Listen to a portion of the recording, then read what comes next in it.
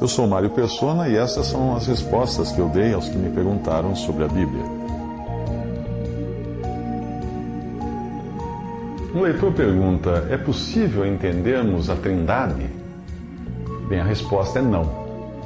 Por nós sermos seres criados no tempo e no espaço, a nossa mente carnal não é capaz de compreender coisas fora da esfera da relatividade tempo-espaço.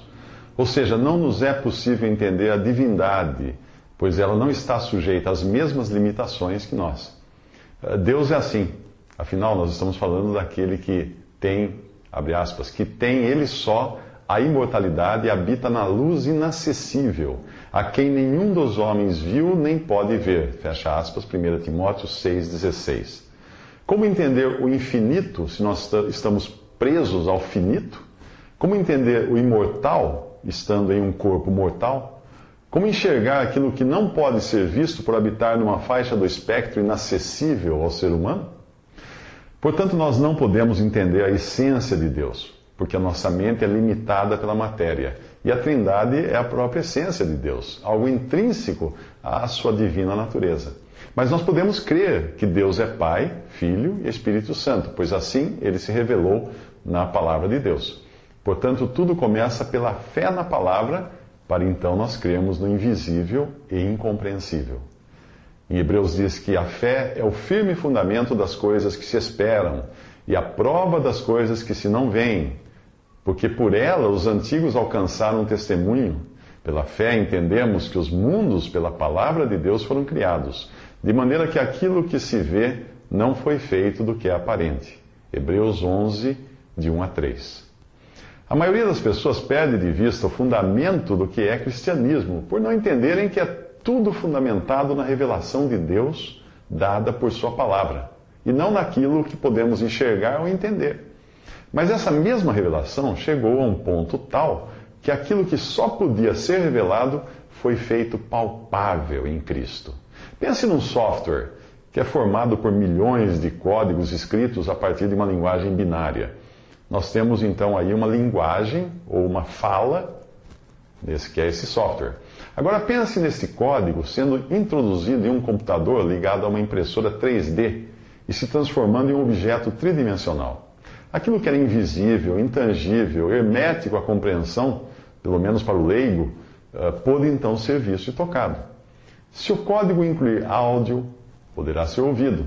Este é um exemplo rudimentar do que foi o Verbo fazendo-se carne para habitar entre nós.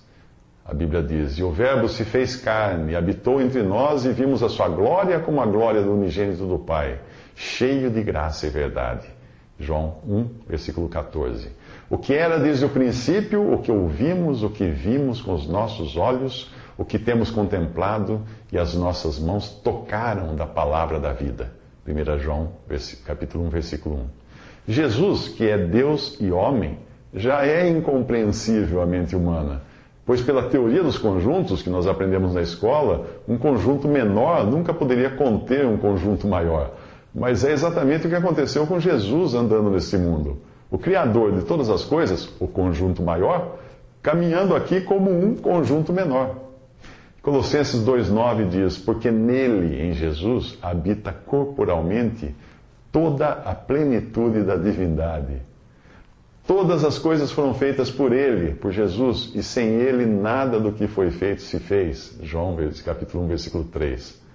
Naquela mesma hora se alegrou Jesus no Espírito Santo e disse: graças te dou, ó Pai, Senhor do céu e da terra, que escondeste essas coisas aos sábios e inteligentes, e as revelaste às criancinhas. Assim é, ó Pai, porque assim te aprouve. Tudo por meu Pai me foi entregue. Ninguém conhece quem é o Filho, senão o Pai. Nem quem é o Pai, senão o Filho e aquele a quem o Filho quiser revelar. E voltando-se para os discípulos, disse-lhes em particular: bem-aventurados os olhos que veem o que vós vedes, pois vos digo que muitos profetas e reis desejaram ver o que vós vedes e não o viram, e ouvir o que ouvis e não o ouviram. Lucas 10, 21 a 24. Jesus comparou os que creem nele a criancinhas, pois estas creem sem duvidar.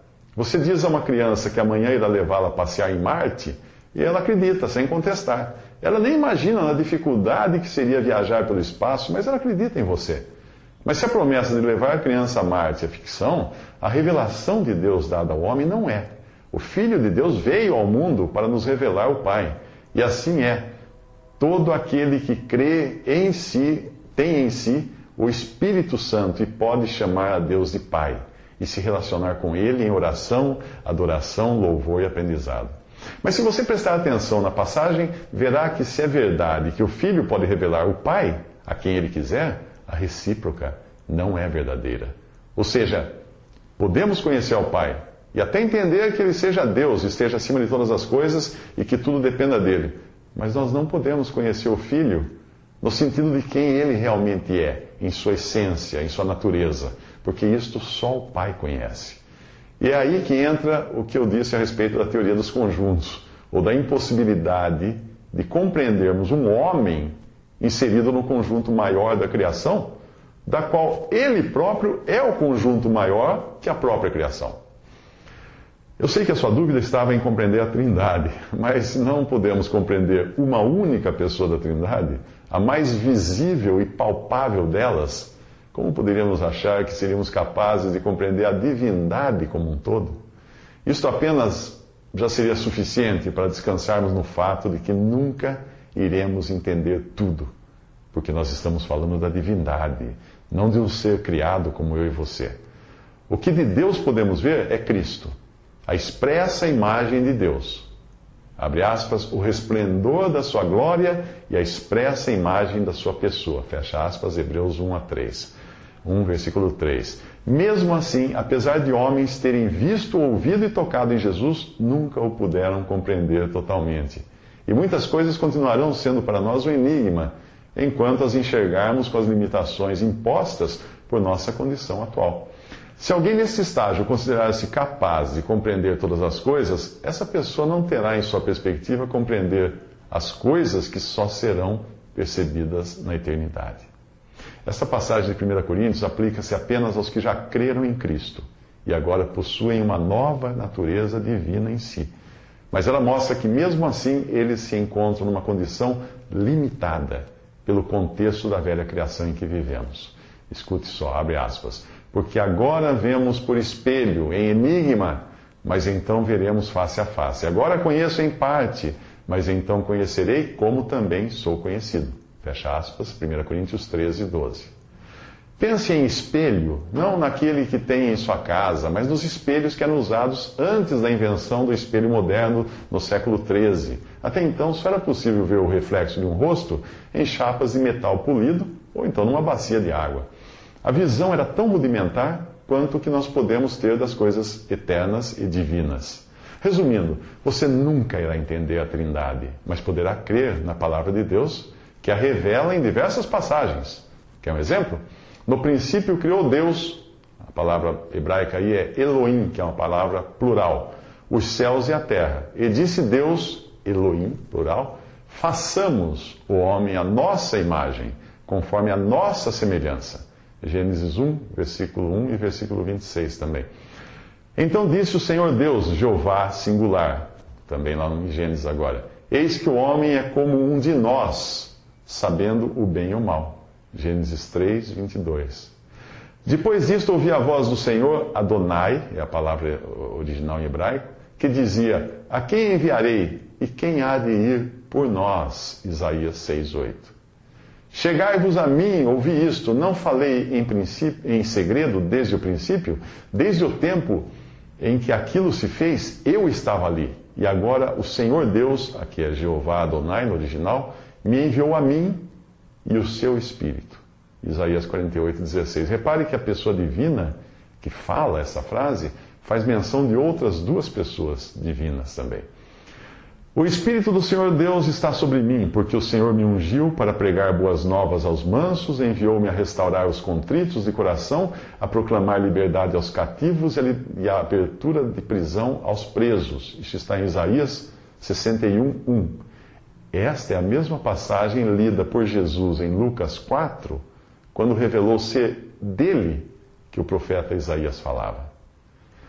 E sendo Jesus batizado, saiu logo da água, e eis que lhe abriram os céus, e viu o Espírito de Deus descendo como pomba e vindo sobre ele. E eis que uma voz dos céus, o Pai, dizia: Este é o meu Filho amado, em quem me comprazo. Isso está em Mateus 3, 16, 17. 3 pessoas estão nessa cena: o Filho, o Espírito e o Pai, cuja voz é ouvida vinda do céu. Portanto, ide e fazei discípulos de todas as nações, batizando-os em nome do Pai, do Filho e do Espírito Santo. O Senhor Jesus ensinou em Mateus 28, 19. A graça do Senhor Jesus Cristo e o amor de Deus e a comunhão do Espírito Santo seja com todos vós. 2 Coríntios 13, 14. Uma pessoa que seja simples, como uma criança, irá crer no que Deus diz em sua palavra, e esta mostra claramente as 3 pessoas da Trindade. Embora este termo, Trindade, essa palavra, não apareça na Bíblia. Mas será que uma dessas 3 pessoas é Deus? Sim. E aí entra a nossa incapacidade de compreender como 3 podem ser um, isto é, como pode existir pluralidade de pessoas em um único Deus. Talvez um exemplo tosco disso seja o ovo. Existe um só ovo, mas ele é formado por casca, clara e gema. Quando nós vemos um ovo inteiro, nós dizemos é ovo. Quando nós vemos um ovo frito, nós dizemos é ovo, mas estamos vendo apenas a clara e a gema. Aqui vão algumas passagens que mostram que o Pai é Deus, o Filho é Deus e o Espírito é Deus. Primeiro, o Pai é Deus. Trabalhai não pela comida que perece, mas pela comida que permanece para a vida eterna, a qual o Filho do homem, que é Jesus, vos dará. Porque a este o Pai, Deus, o selou. João 6, 27. Graça e paz de Deus, nosso Pai, e do Senhor Jesus Cristo. Romanos 1, 7. Eleitos segundo a presciência de Deus Pai, em santificação do Espírito, para obediência e aspersão do sangue de Jesus Cristo. 1 Pedro 1, 2. Vimos então que o Pai é Deus. Agora, o Filho é Deus. No princípio era o Verbo, Jesus. E o Verbo estava com Deus, e o Verbo era Deus. E o Verbo se fez carne e habitou entre nós, e vimos a sua glória como a glória do unigênito do Pai, cheio de graça e de verdade. João 1, versículos 1 e 14. Dos quais são os pais, patriarca de Israel, ele fala aqui, e dos quais é Cristo, segundo a carne, o qual é sobre todos Deus bendito eternamente. Romanos 9, 4. Porque nele, em Jesus, habita corporalmente toda a plenitude da divindade. Colossenses 2, 9. Mas do Filho diz: ó Deus, o teu trono subsiste pelos séculos dos séculos, cetro de equidade é o cetro do teu reino. Hebreus 1, 8. E sabemos que já o Filho de Deus é vindo e nos deu entendimento para conhecermos o que é verdadeiro. E no que é verdadeiro estamos, isto é, em seu Filho Jesus Cristo. Este é o verdadeiro Deus e a vida eterna. 1 João 5,20. Agora, passagens que falam que o Espírito Santo é Deus. Disse então Pedro: Ananias, por que encheu Satanás o teu coração para que mentisses ao Espírito Santo? Não mentiste aos homens, mas a Deus. Atos 5, 3 a 4. Não sabeis vós que sois o templo de Deus e que o Espírito de Deus habita em vós? 1 Coríntios 3,16. Está falando do Espírito Santo que habita no crente, conforme Romanos 8, 9, João 14, 16 e 17 e Atos 2, de 1 a 4.